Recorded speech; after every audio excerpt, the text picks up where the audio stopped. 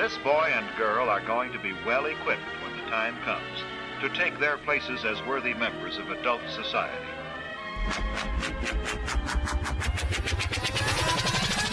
All right, welcome, Jocelyn Daher. Is that how I say It's it? Dare, like I dare you. Dare, Jocelyn Dare. I dared her to be on the Breaking Normal podcast, and she's here. We're here in Sedona, Arizona, and we're here for our next event, like leading up to it, and we might even stay. We've been saying that for a while now, but we'll see. I love that. Sedona's definitely feeling extra vortexy. And one thing I noticed, and I'm curious what you think about this, I don't know if we've ever announced an event. I've done about 50 events or so. And I've never seen a place that has so much global draw. Oh, yeah. You have anything to say about why does Sedona have so much global draw, and why are you here, and how did you get here? And just so everyone knows, I guess how I think I know you was years ago we met online. There were some posts that you made that might have been going on.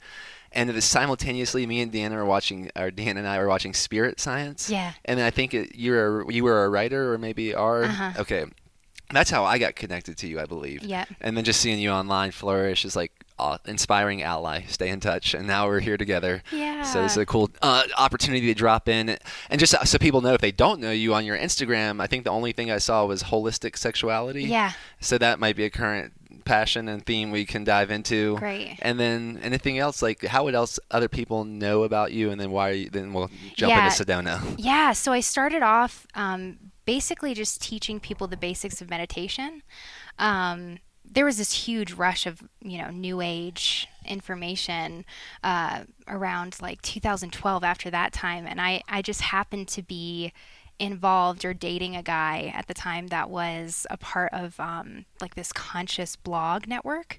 And so I actually did a meditation that I facilitated for beginners, and there was like 25,000 people that was like on this synchronized meditation, and that was kind of the start of my career of like writing for these blogs and or online magazines, and then helping people to really tap into their more intuitive self. That's like healthy living and lifestyle, but then because I was more of like a lifestyle coach back then, and their intuition, like tapping into some of the stuff Deanna does, but I don't do the dream stuff. It's more like the waking alchemy, like symbols that come into your life, or relationships, like what you're working through with patterns and stuff.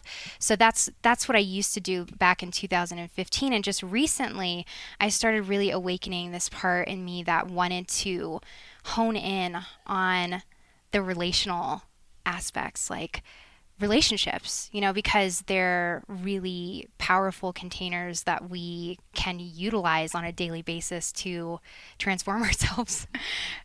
So that's what I do now. That's why I call it holistic sexuality, is because I have studied over the last 15 years. I've studied like typical women's biology and male biology, like how we're different in the brain and how we relate. And then also Tantra. So like 3 different paths of Tantra. And then the last part is just like intuitive kind of spirituality that gets mixed in there. But I like to utilize science and spirituality together. That's kind of how, if anybody's seen me on Spirit Science, it's like my main thing is like researching everything so that it isn't so woo-woo, so that we can like really put it into a digestible and relatable, practical way of applying it. And so that's what I like doing. That's awesome. That gives us a lot to explore out loud here for everyone to enjoy. And thank you for that awesome intro. Yeah. You mentioned the symbols. Okay, so speaking of symbols, in this waking dream of life, I was complimenting you on that piece that you have on your neck here, because that's quite the symbol. And I just, especially for anyone that hasn't watched Spirit Science, what you said about like bridging the gap and making the woo-woo more digestible for maybe the more pragmatic mind. That show is really brilliant at doing that. Oh, yeah. And you contributing to it, I think, has contributed to many people's lives. I would say much more than 25,000 if I had to guess. Thank you. And then I wanted to ask about the symbol, but before the meditation, you did it for 25,000 people. What was the largest group you've led in meditation before that? That was it. There was none. Okay. So like I started off with just yoga and then working as a chiropractic assistant. And when I worked for him, he's like internationally known. And so we would see over 250 patients a week, like on average. And so I was constantly asking them, what's your physical, emotional, and like chemical stressors in your life? And I started seeing these patterns, like kind of like what Louise Hay talks about with like, if somebody had back problems, they would be like, oh, I'm having issues with money. Or like a guy would come in and be like, oh, my shoulders, my neck, I can't move. He's like, I'm like, well, and then he starts talking about how, oh, I hold the weight of my family. Right? So it's like I started seeing these patterns of like people talking about pains in their body, and then like the emotional aspect, and then that's what got me into yoga, and then movements like therapy, and then that's what got me into helping people into the mind, because I was like, oh, well, like movement helps the mind, but we have to start with the mind. So then I started getting into like mindfulness and meditation, started doing meditation for myself. Yeah, and it's kind of whimsical how I got into that, because I had a dream of like this moon priestess, and she came to me and she just said, lead the meditation, like really ominously. This was like in 2013. And then I was on Facebook, and I saw this meditation come up, and I just asked them, hey, do you have a meditation facilitator? And the guy was like, no. And then they were like, do you have experience? And I'm like, well, I have experience with myself. And then they just invited me on. And so they just said, if you have the equipment where you live, because he lived in New Zealand, and I lived all the way in North Carolina, they said, if you can just set up the broadcast, we'll just put it up for people. And that's pretty much how I got started. And then I met Jordan from Spirit Science shortly after that, Jordan Pierce. He's got a cool blog and thing on YouTube that you can watch his journeys too. So cool. The maker of Spirit Science. And then that 25,000 people, I mean, how different, and do you believe there's a difference between if you were facilitating that for 25,000 people live compared to online? Yeah, actually, because I've had the biggest group that I've ever facilitated was 500 people. And I did this kind of, it was like a collective imprint. Like we have these archetypes that we live out, Carl Jung talks about it. There's a great book about archetypes. And so I touched on the priestess. I touched on like Jesus and Mary Magdalene, and like because I was brought up in a really, like I love Christianity in the sense of I had a real living experiential connection with Jesus. But then sometimes in that community, I felt like things weren't how I intuited. Like I intuited this like all-encompassing love, and then sometimes I would see it be a little bit segmented or something.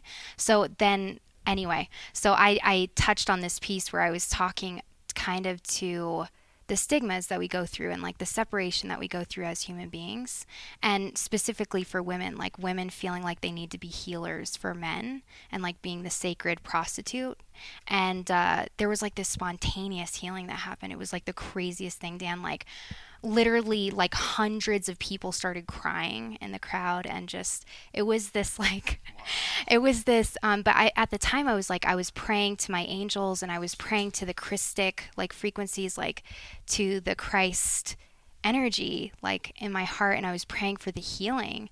And so it's really interesting, because I think that when we commit so fully to our own healing and to like help other people, it really catalyzes something powerful. It has the potential, like that joint. There's this study out there that's called the Maharishi effect. If you haven't like looked at this, check it out. It was a study by Harvard, and what they did was they took a bunch of monks, like Buddhist monks that had been meditating for like 20 years, and I bet that prayer would do the same. And they put them in a town that has a really high crime level, and they had them meditate there, so, like just once, and it lowered the crime for 3 days up to 80%. And then they tested this many different times. So they used transcendental meditation to actually like permeate into the field of the collective and measured it scientifically. So that's what the meditation that I did with the 25,000 people, that's what they based it on. They were like, well, if we can tap into 1% of the population, which would be around like 1 million, I think it was, but we didn't quite hit that number. But then we could potentially, like, internationally, like around the world, lower crime.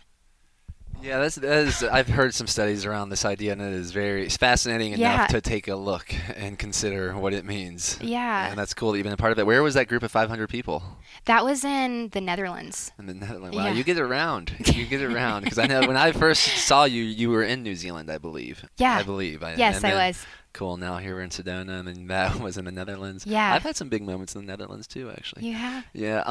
But now The the symbol. symbol, yeah. I have a feeling that could open up all kinds of doors as Okay, well. cool. And check out the video at breakingnormal.com/podcast. If you want to see the symbol we are alluding to, but I think it'll be kind of described as she goes through it. Yeah, I can describe it now. So it's made out of silver. There's one of gold. There's only 2 made right now, which I find really, but anyway, it's so special because it was given to me on my birthday, and it's going to be the symbol that's on my book. And it's basically around the Egyptian lineage, like that work, and it's 2 lotuses, and the flowers are kind of creating this opening like a portal, and then below that, hanging below, is the Ankh.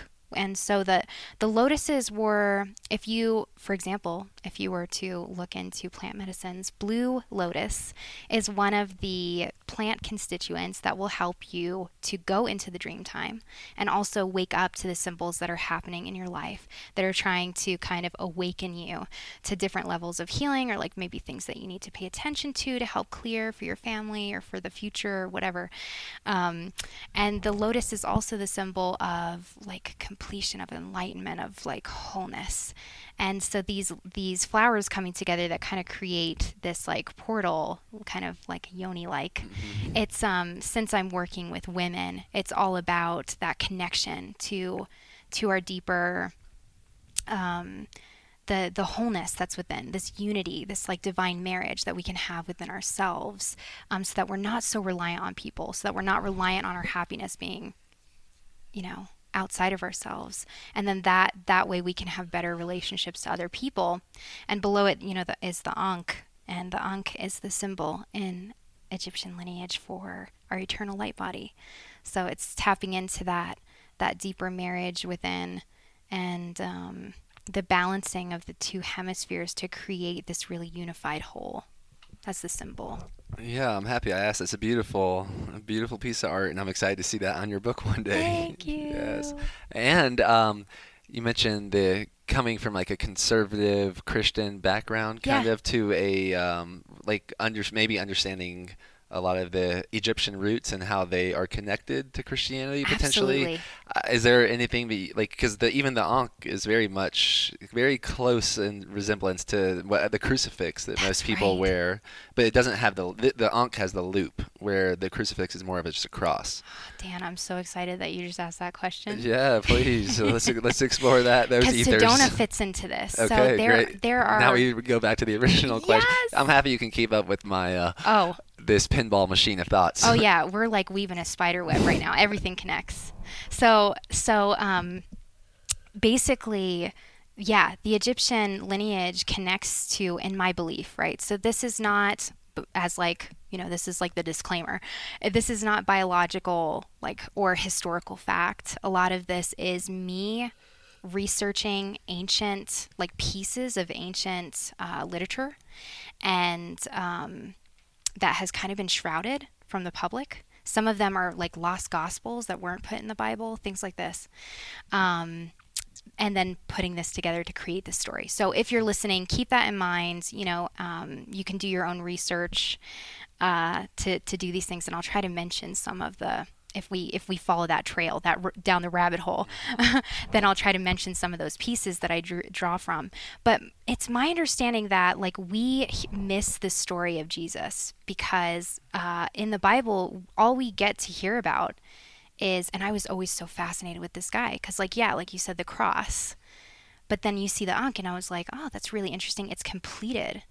And Christ is like the symbol of the light body. It's like transcending death. It's completing with the one infinite creator.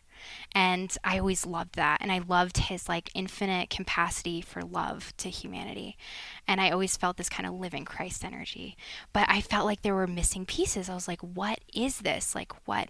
So I started kind of going down this journey to try to find out who the real like living Christ was that was living in my heart, that I could feel but I wasn't hearing like in this like more conservative and like widely known form of Christianity. And what I found was like these stories of these mystery schools like all around the world in ancient times that certain people like initiates or seekers would go to, and they would get like into these rites of passage that they would start to illuminate these deeper bits of knowledge within themselves to unify with like these more expanded aspects. And we've seen kind of those energies being used right now in society, I think, for like false leadership, but the original intention was for like the best form of leadership. We're like in the Lion's Gate right now, so I like talking about the leader, like Leo, lion, the Lion King's out. But anyway, so like the positive form of a leader, the positive form of the masculine essence, like Yeshua's energy, I feel like was the positive form of leadership, which was for the all. It's like if you have someone that can see the whole picture and is keeping everyone in mind, like of course we're going to thrive. But then these systems got kind of distorted over time because people were taking that as power, like siphoning from the people instead of, oh, like I know all this knowledge and I'm here to exchange and give this energy to like for the whole. And that's why Jesus is such a powerful symbol. But I feel like what the story isn't talked about, which if you go to these cities, so I've gone to the south of France, I've gone to I haven't gone to Israel yet, but I've gone to Egypt. I've gone to Glastonbury, and these are where a lot of these ancient schools were. Here too, in Sedona. So that's one of them. One of the root races were established here. And these areas have very potent energies of those times because the civilization's rooted here, but also because of the geometrics of the how the cosmic energies are actually entering Earth, in my opinion, and interacting with this sphere, this sentient sphere we call Earth and Gaia. But so when you hear the original story of Jesus, what we see is Jesus dies on the cross, and then he kind of disappears. That's the story, and him being crucified is what saves us, and it does, because it gives us the trail to like follow him. But they've, like in my research, they've missed really important parts. And the parts that are really important are, there's this book that you can look up, anybody can read it, it's called The Gospel of Mary. There's a second one, if you're listening to this, write it down, the Pistis Sophia. And these two books, they basically outline that Mary Magdalene was Jesus's closest disciple. And not only that, but she gave him pieces for us to piece together to be able to unlock this kind of matrix that we're all in. And so when you read the Gospel of Mary, what you read is that disciples come to her, because if you remember in the crucifixion, Mary's the first one that discovers Jesus. And so why would he appear to just like some prostitute, if it wasn't like, why would she be the first one that he would come to? Make your own conclusions. I'm not stating this as fact. But so on that, just so according to the Bible, though, if I remember correctly, yeah. When you said that Jesus just disappeared, didn't he come back in spirit form and inform the disciples that he is risen? Yes. Okay. All right. So and you're saying that the spirit of Jesus visited Mary first, or Mary was the first to visit his body in the tomb? It's both. Both. Okay, cool. So Jesus was Mary. I'm putting now your story to my story. I'm like, how did they? I'm unraveling mine. Good, because people are gonna be probably thinking the same thing if they know the original stories. Mm-hmm. But so Jesus obviously rises from the dead in spirit form and ascends into his light body. But what I'm addressing here is in the Pistis Sophia, what I was going to get to is that Mary, all of the or it's more like Peter. Peter is the one that's jealous because he was a rabbi originally, and he's jealous at the fact that Mary was the one that got these secret lineages. So he comes to Mary and he says, what is it that Jesus told you that he didn't tell us? And then so Mary starts kind of imparting some of these secrets. And not only that, but in the Gnostic teachings, which are the original teachings of Christ, in my opinion, they weren't included in the Roman Catholic Church. Get that? The Romans are the ones that crucified Christ. So it's interesting. So Peter, in my experience, and what I've read, Peter is the one that stayed in Israel with the Roman Catholic, what turned into the Roman Catholic Church, and then spread what we know as Christianity. Mary went on to tell, like, orally, so she passed this on through story. The story is, if you go to the south of France, she escaped there, was hiding in caves because they wanted to kill that lineage. And what we get from that is the Piece de Sophia, and the Piece de Sophia is like a whole writing out of Jesus actually returning in spirit form after the ascension. And he's there telling Mary how you transgress all of the different levels of karma that we play out in our belief systems. And he says that the planets, all of the planets in the solar system that we witness, they represent certain vibrational realms that cause these levels of karmic imposition, or like karmic suffering. And so there's like huge pieces, in my opinion, that are missing. Yeah, this is very fascinating. That the second book that you're referencing, what was it? The Piece de Sophia. The Piece de Sophia. And how you spell that is going to be Pistis, and then Sophia Sophia. Oh yeah, what's the origin of that book? Is there any? When did it come out? Yeah, it's 200 years after Jesus died. So that's why it has a lot of controversy around it. But in my opinion, that's only because at the time, if you look back in history, the Crusades were going on. So it's like anybody that was representing Christ was dying. They were getting crucified. I mean, you see the majority of the disciples, except for Peter and John the Baptist. John the Baptist, I feel like, was divinely protected, but Peter gets sheltered by the church. Eventually he dies as well as a martyr, and then all of the other disciples, they die at the hand of the government, because the government was so afraid of this religion taking power, because Christianity in its original roots was saying, you don't have to go to a rabbi, you don't have to go to a priest, you don't have to go to a church.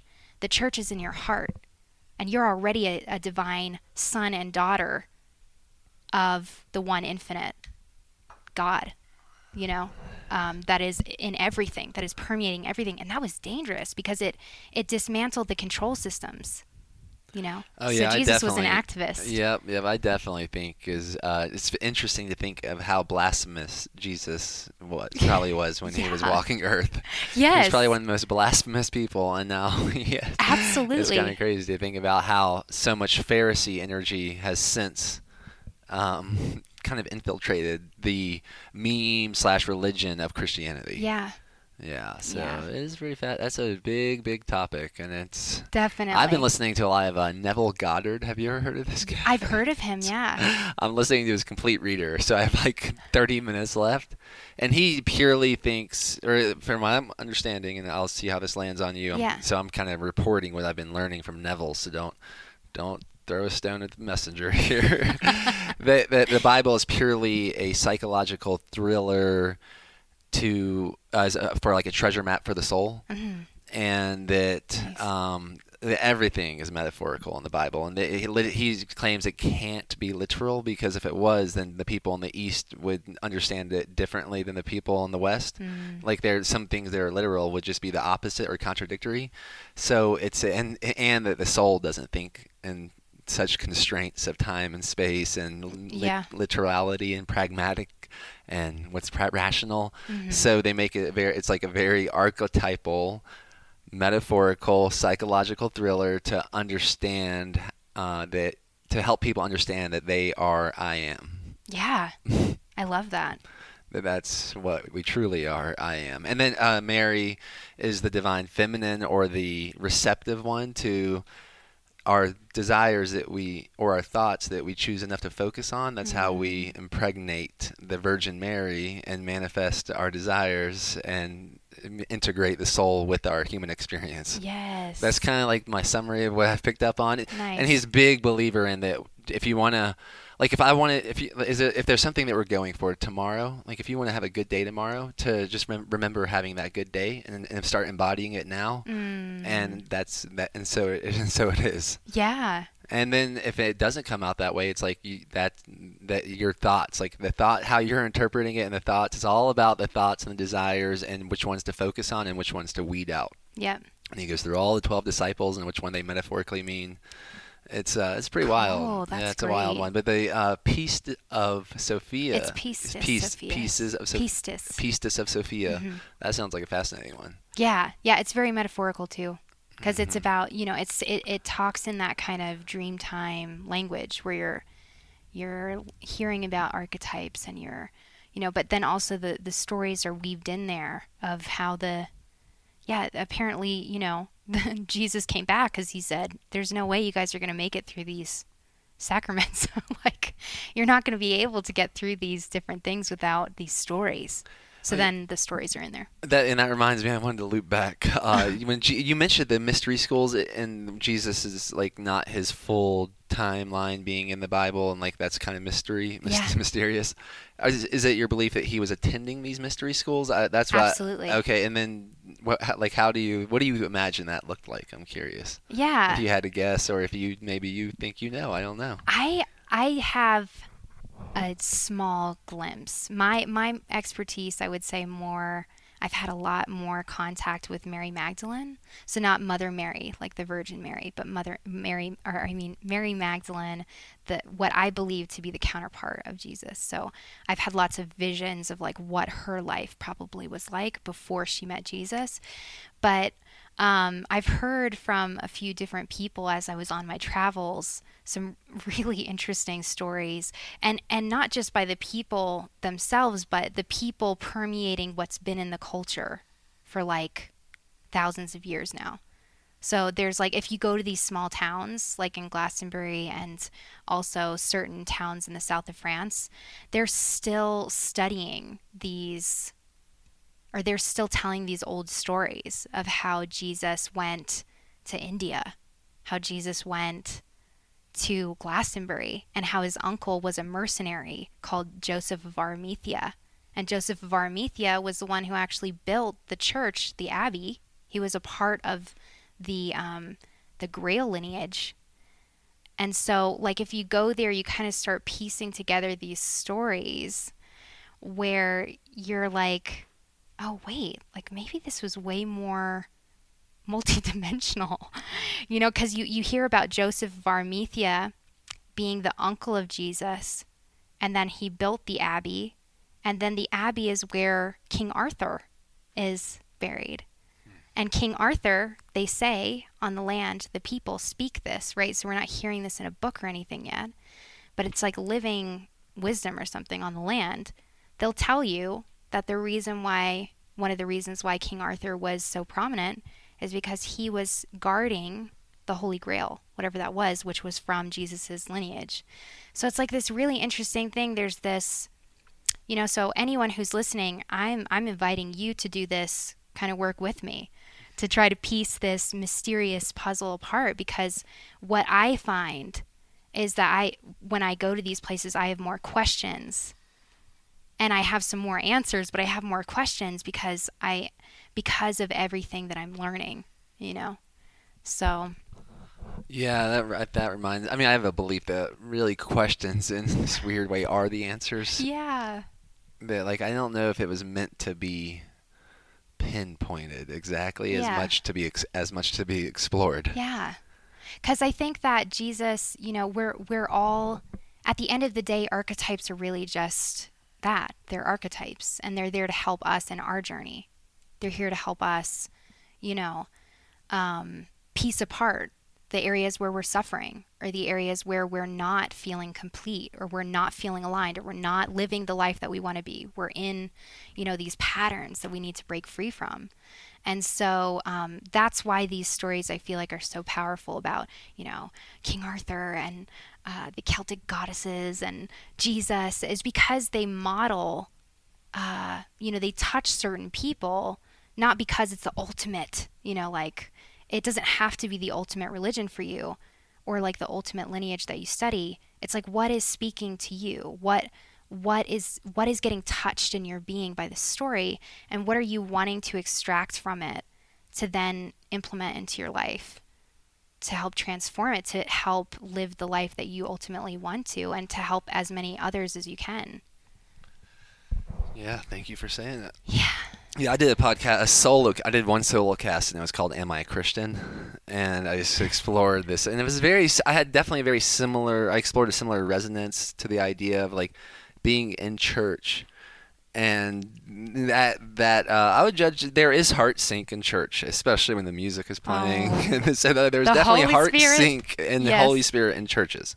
I'm not denying It feels like that. flowing water. Yeah. It's amazing. Anyway. But there's also, I've been parts of like, man, this is like groupthink, and I don't know if it's because of my grandparents were in the Holocaust or like what. I'm like, this is like, oh, something's strange. So I've definitely done a lot of inner and outer research. And one thing I'll say about like the idea of how that's so crazy to think, even if the Bible is literal, like this, how crazy to think that there is one Savior for everybody. Yeah. And I there is one part that I don't think I explored in the other podcast, which I invite you all to check out. But it definitely gets me thinking about myself, that I'm a living universe right here. Yeah. That, like, in a way, everything I see is like a reflection of a dimension of myself. Yeah. And maybe I see what I'm looking for most of the time, potentially. Yeah. And anyways, I am producing. I to the holistic sexuality. This will probably be a good time for us to dive into that topic. Switch gears. Well, this is how they're connected. Now we can connect holistic sexuality and Jesus. Good. And as a man, I produce so many sperm throughout my lifetime that they all have the potentiality of creating another human universe. And but the thing is, it's only one that does it. Yeah. And that's where I've been aiming to figure out how that's connected to Jesus. Like, does Jesus represent the winning sperm in the sense that if we can all believe in what Jesus was preaching, especially around, for me, like the ideas of unconditional love, then do we all win as a humanity? And maybe Jesus is the symbol that we get, or whatever the symbol is that what is the symbol for humans to team up fully? What is that symbol? Is it Jesus? Is Jesus the winning sperm, or is it what Jesus was embodying? Because I definitely don't want my sperm to be like, there is a thing about them I want them to compete. I want them to compete. So I do think competition is cooperation, and I think conflict and disagreement, these are all part of the journey. I think when it's people are killing each other over these topics or these ideas is when that's like an autoimmune disorder. That would be metaphorically like an autoimmune issue. Absolutely. Like, I would never want my sperm to kill each other, but I do want them to compete as much as they can. So, and because there's one that's going to create the new world. Yes. It's one that's going to create the new earth. That's a really cool connection. Because, going deeper into this, that connection, Dan, like, that's what got me into holistic sexuality. Because at first I always had this kind of split in me, because I've always been inherently not sexual, because I was taught by my mom, luckily, she was like, only do that with like certain people. You only have sex with people that you love and that you're going to have like a really intimate connection with. That's going to be the most rewarding for you. So anyway, I'm not saying that's what has worked with me throughout my life. So I've always been really prudent. And that's why a lot of the tantric teachings, I just didn't go into, because I just felt like, oh man, this is so leaky. And like, I can't, just to be completely honest and transparent, like I can't be in that. Like, I'm not about that,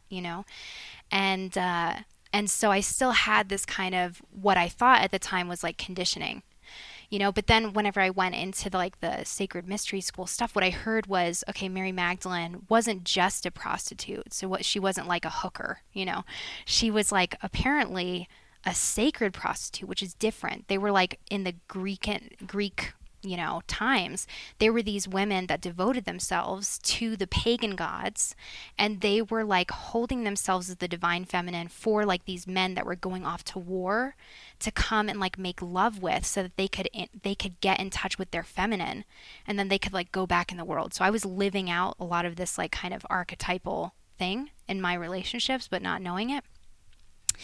And so I started kind of looking into that, and Mary Magdalene kind of as an archetype started coming to me.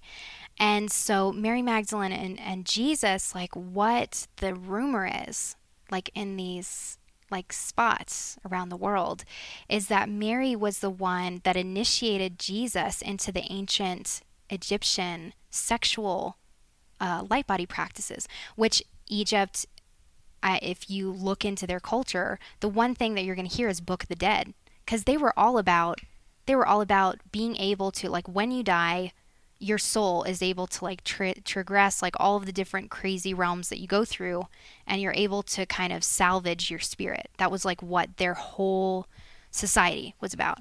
And so she was in those like Egyptian and Greek, in my opinion, lineages. And then what I believe happened was she actually helped Jesus in his orgasmic, because like we think of sex as like just being there for our pleasure and just being there for procreation, right? But like sex can also be where we get to experience like what in Indian culture they call like satori, which is like complete bliss and like love and peace. And they say that the more that we do this, the more that we actually infuse that into our light body. And some of the practices where you would use your orgasm as a portal to experience death.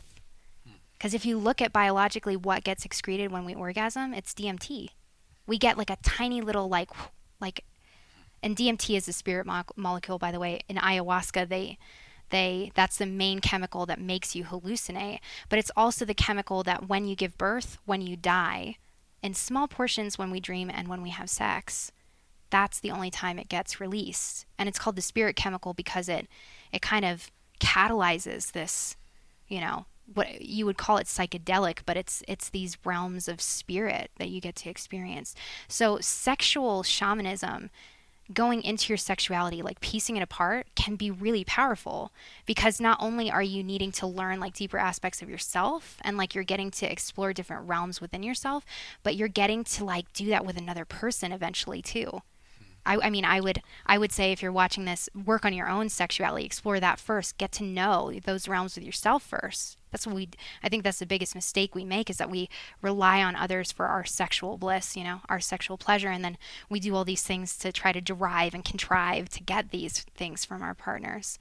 So it's like if we can have that positive relationship with ourselves, then these relationships become more harmonious and kind of like a playground. So that's awesome. And is this what your book is going to be a lot about? The topic that we just dove into, holistic sexuality, not as much the myth and stories, and the myths are in there too. They are nice. Yeah.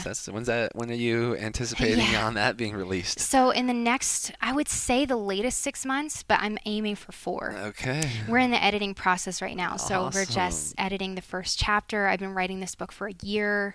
Nice. And so it kind of overlaps like mythos, and it's for women. It's aimed for women, but there are definitely going to be pieces in there that are beneficial for men as well. But it's just all about like becoming a self-sovereign woman. Is there a title?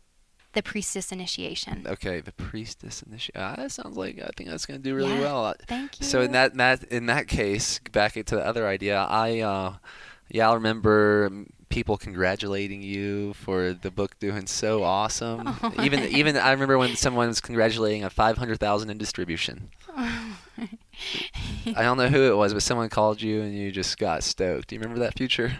Yes. Yeah, that feels good.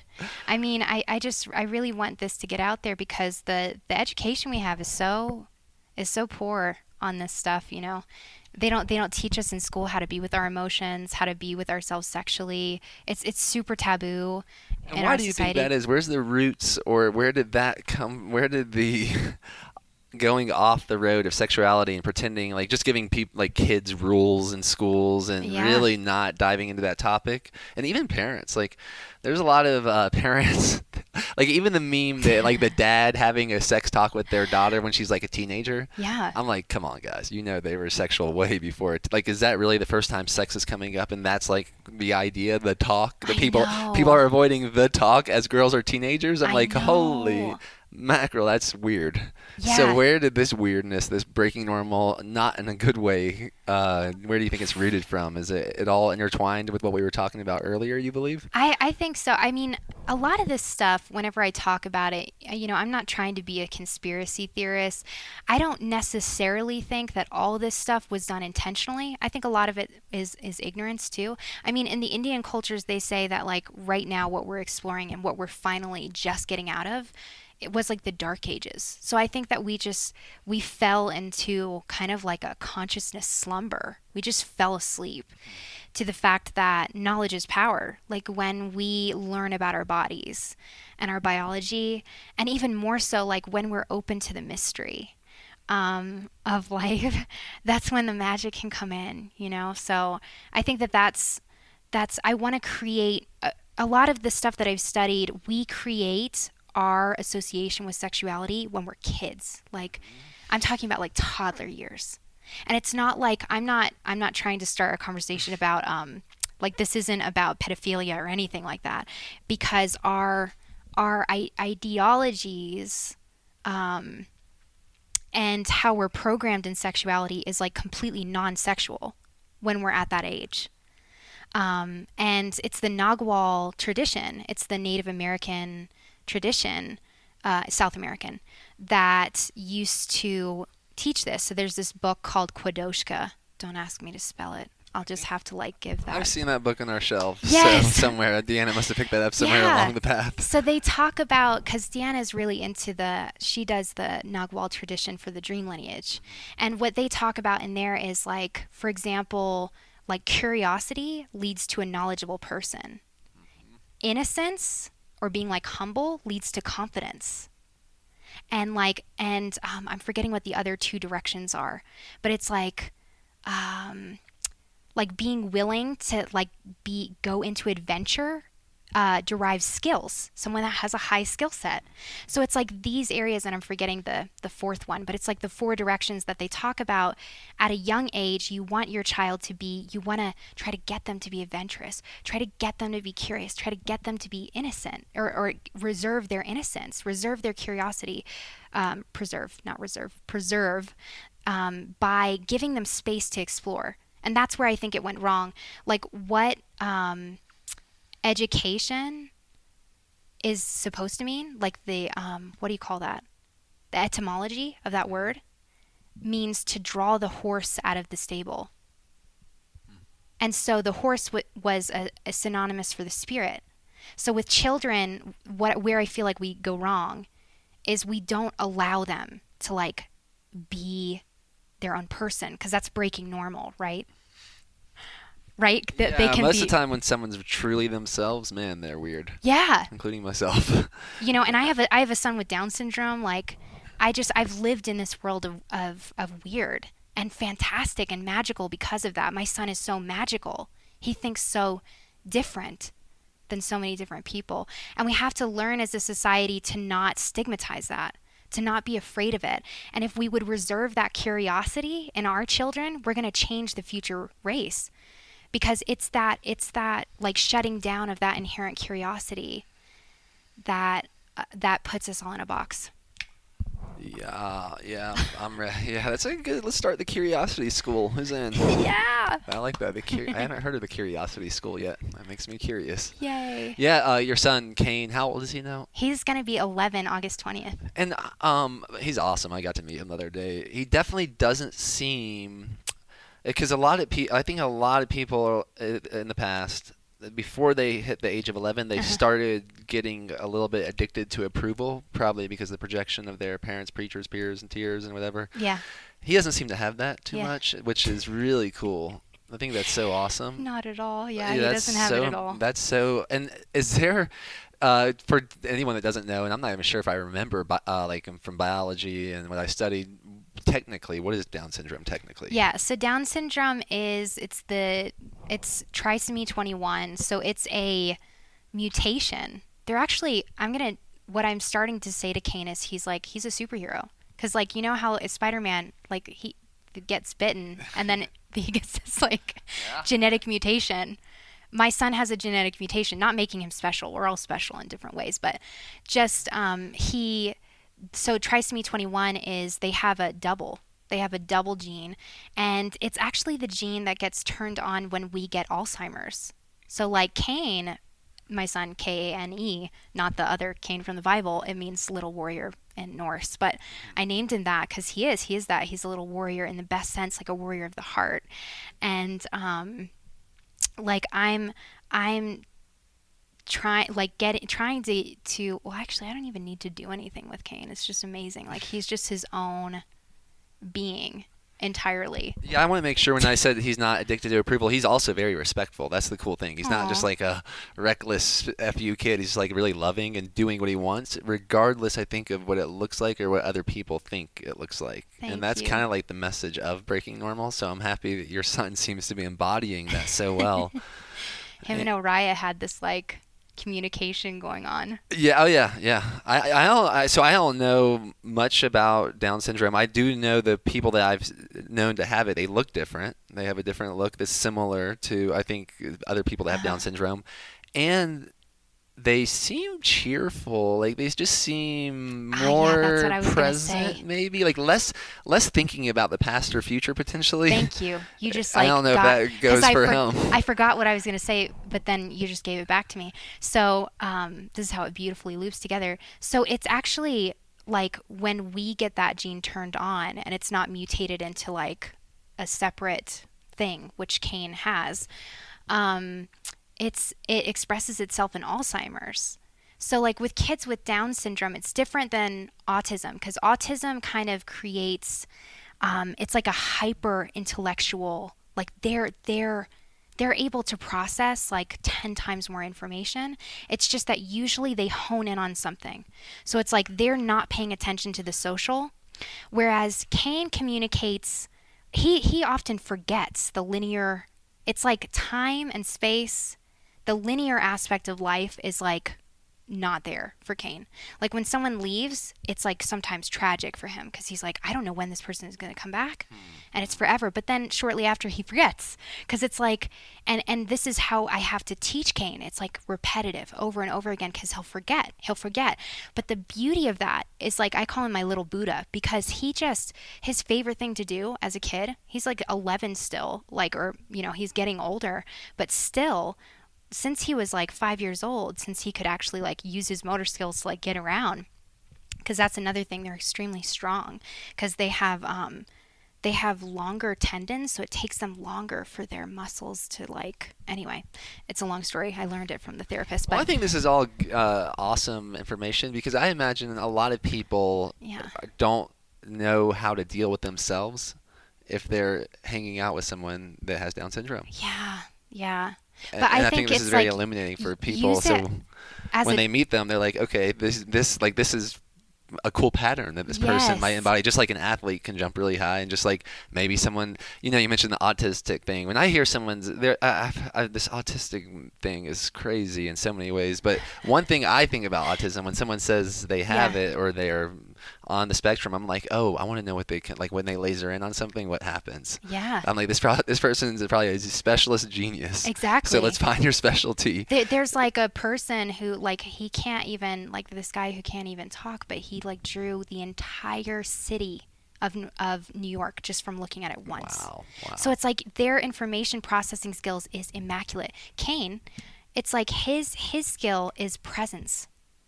He's so present. Like that's why everything is like he can take his favorite activity is taking a leaf, watching it float on the water, or like watching wind go through the trees, or just being like he just doesn't get this hustle and bustle thing that we do as like people. He's like whatever. Like this is like I'm timeless. So these people that live so radically different, if we can be like not afraid of it, like for someone who, if you see an adult with Down syndrome, it's that same kind of thing. Like if you approach it with curiosity, like, oh, they're different. Like, what's their lens like? Like, how are they seeing life? Rather than thinking there's something wrong with this person. Yeah.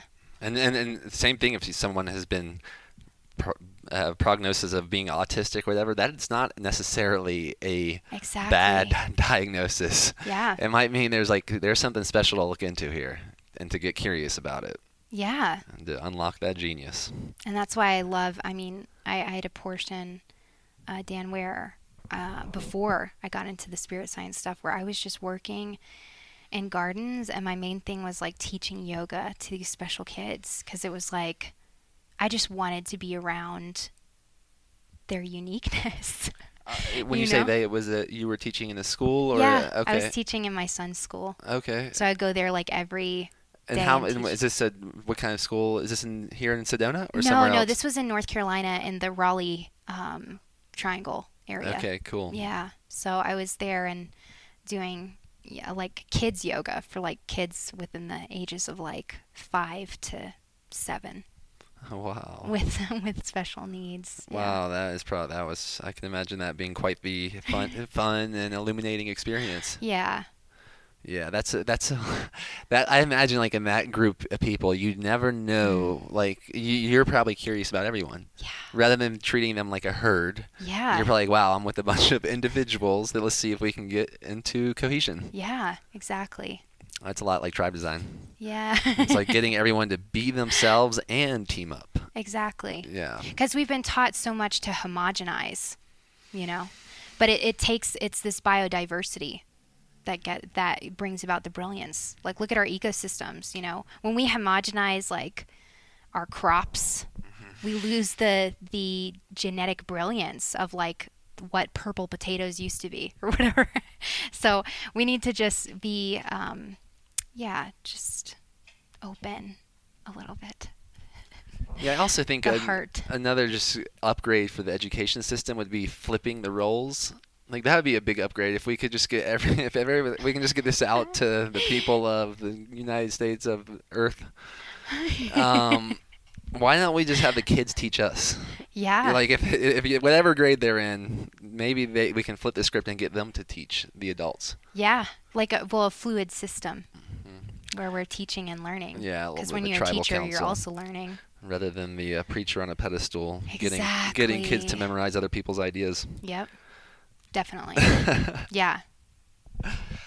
Yeah, I think the closer Davina gets ready for like a schooling age, which is pretty much now, depending on what we define as school. Mm-hmm. I mean, I believe we're in the school of life, but definitely. I think I'm getting more passionate about like probably my resistance to normal schooling. Like when I think back, I'm glad I made it here where I'm at right now. Yeah. Because that school system is risky. Those are risky grounds. It was for me. Yeah. Starting with the food. Exactly. And I was labeled such a bad kid because I didn't go with the status quo, Yeah, it's funny how a lot of the bad kids in school are like the good people in the world. Thanks. Doing big things. I feel that now, but at the time I was like, man, I'm such a bad kid. Like I just don't care about this information. But what I do care about, I get so passionate about. Yeah, well, welcome to being a real human. Exactly. Yeah. So, and if we just lit that up in everybody, the ironic thing is that we would have like somebody would want to be, like somebody would want to do the things that we try to force everybody to do by just paying them to do it, I think. But yeah, my one of my current solutions to this past situation is speaking in what I would call the truth tense. So, like anything that I think that I'm ready to let go of seeing, like I don't even need it doesn't have to be real anymore, is I can speak about it in the past tense. And I think that symbol kind of, it's like the other side of the coin, and that might actualize that reality or help actualize that reality. And then anything that I want more of, I'll speak about it presently, like it's happening, as it's happening. Nice. And it's so weird. I don't know if you've ever caught this, and I'll put this. Like people used to, this is going to be tricky, but remember when people used to, when they were having fun, they like, if we were having fun together, or you were about to leave and you were like, that was fun. Yeah. Why not, this is fun? I feel like when someone says that was fun, they put an end to their fun. for now until they're ready to have fun again. Yeah. And that's just a very subtle one.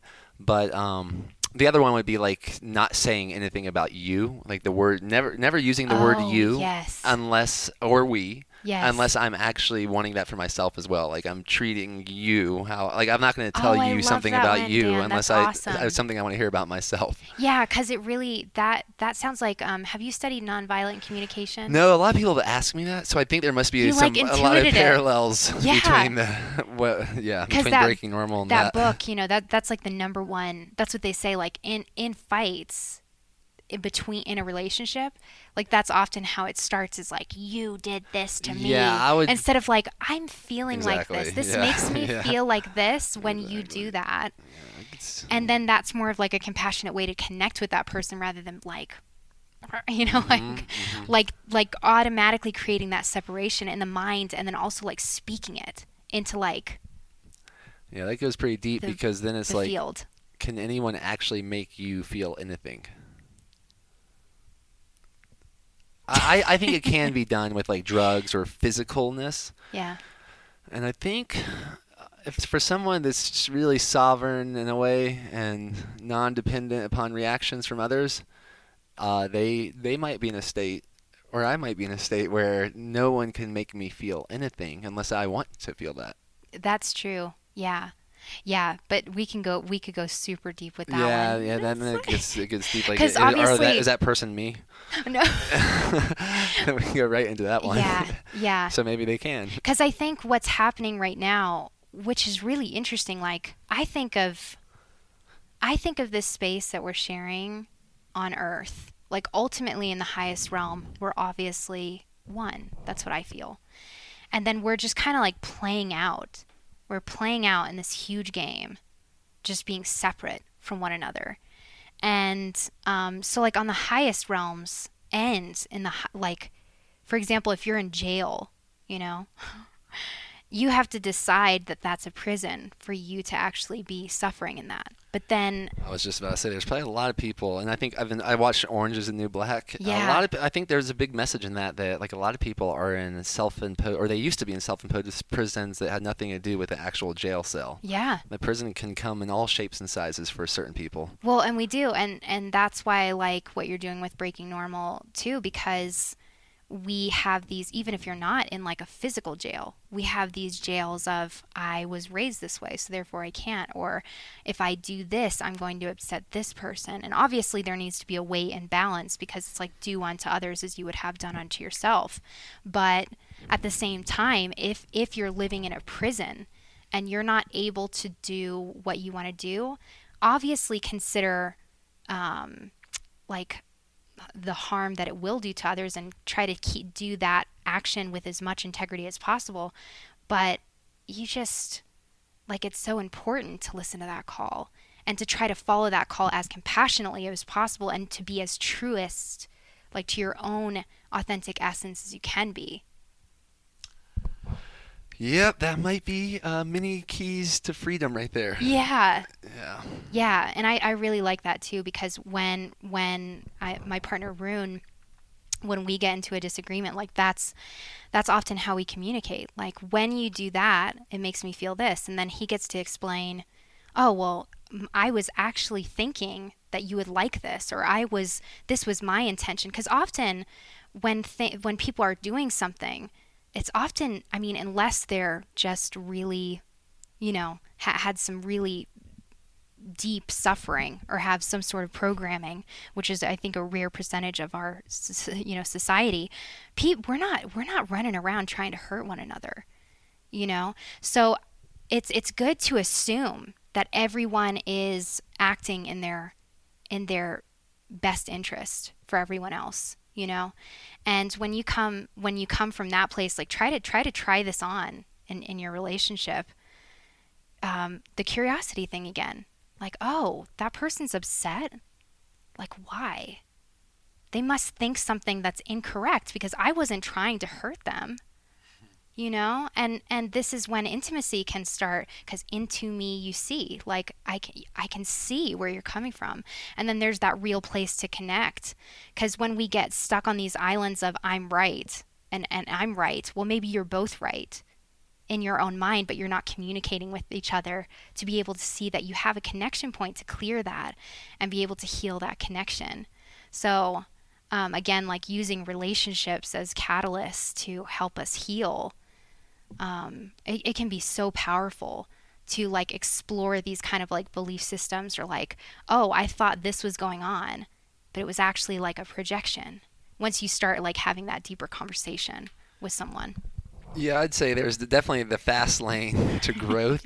Is like there's many fast lanes to growth. Yes. Getting in a committed relationship is definitely one. Yes. Starting a business is definitely one. Yes. Having a kid, big one. Very fast lane. Yeah. These are all fast lanes to growth. Yeah.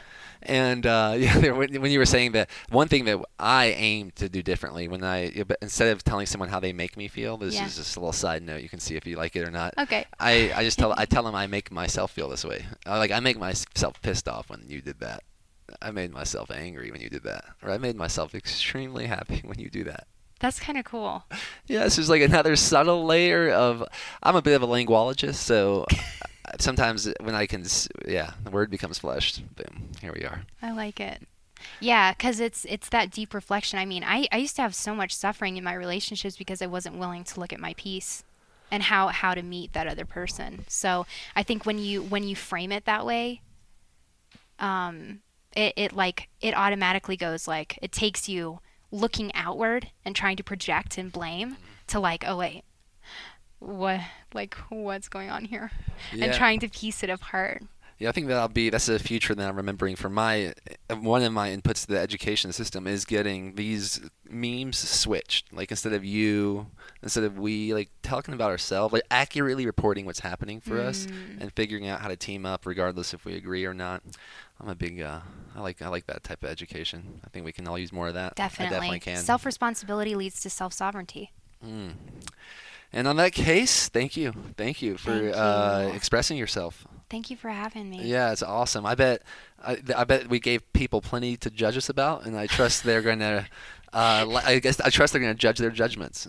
Maybe they'll be happy they're happy about us. Yes. Yes. Yeah, and maybe question, where if your feathers were ruffled, that's the portal of entry. Yeah, I would love to know what anyone else's version, and any feedback, feel free to message us on Instagram. Where's the best place for people to find you? Yes. So Instagram /Jocelyn Daher, JocelynDaher. It's very unique. Spelling and all that. And then JocelynDaher.com is another place that you can find me if you want to get on the wait list for my book. I just put a landing page on my website, and you can sign up for the wait list so that as soon as that comes out, you can buy your copy.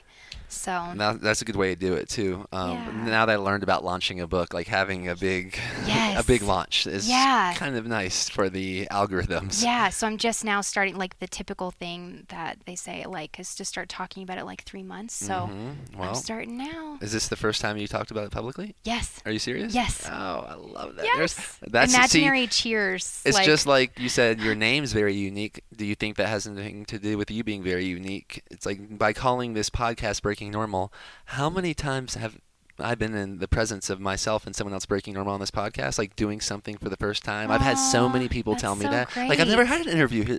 I've never done it with a headset. Like, it's always, and I'm making this announcement for the first time. I'm like, wow, thank you, Breaking Normal. Yes. And thank everyone else. Thank y'all for Breaking Normal. It's definitely helpful to leave a rating, review, and subscription on the podcast on iTunes. Go check out Jocelyn's book and her Instagram.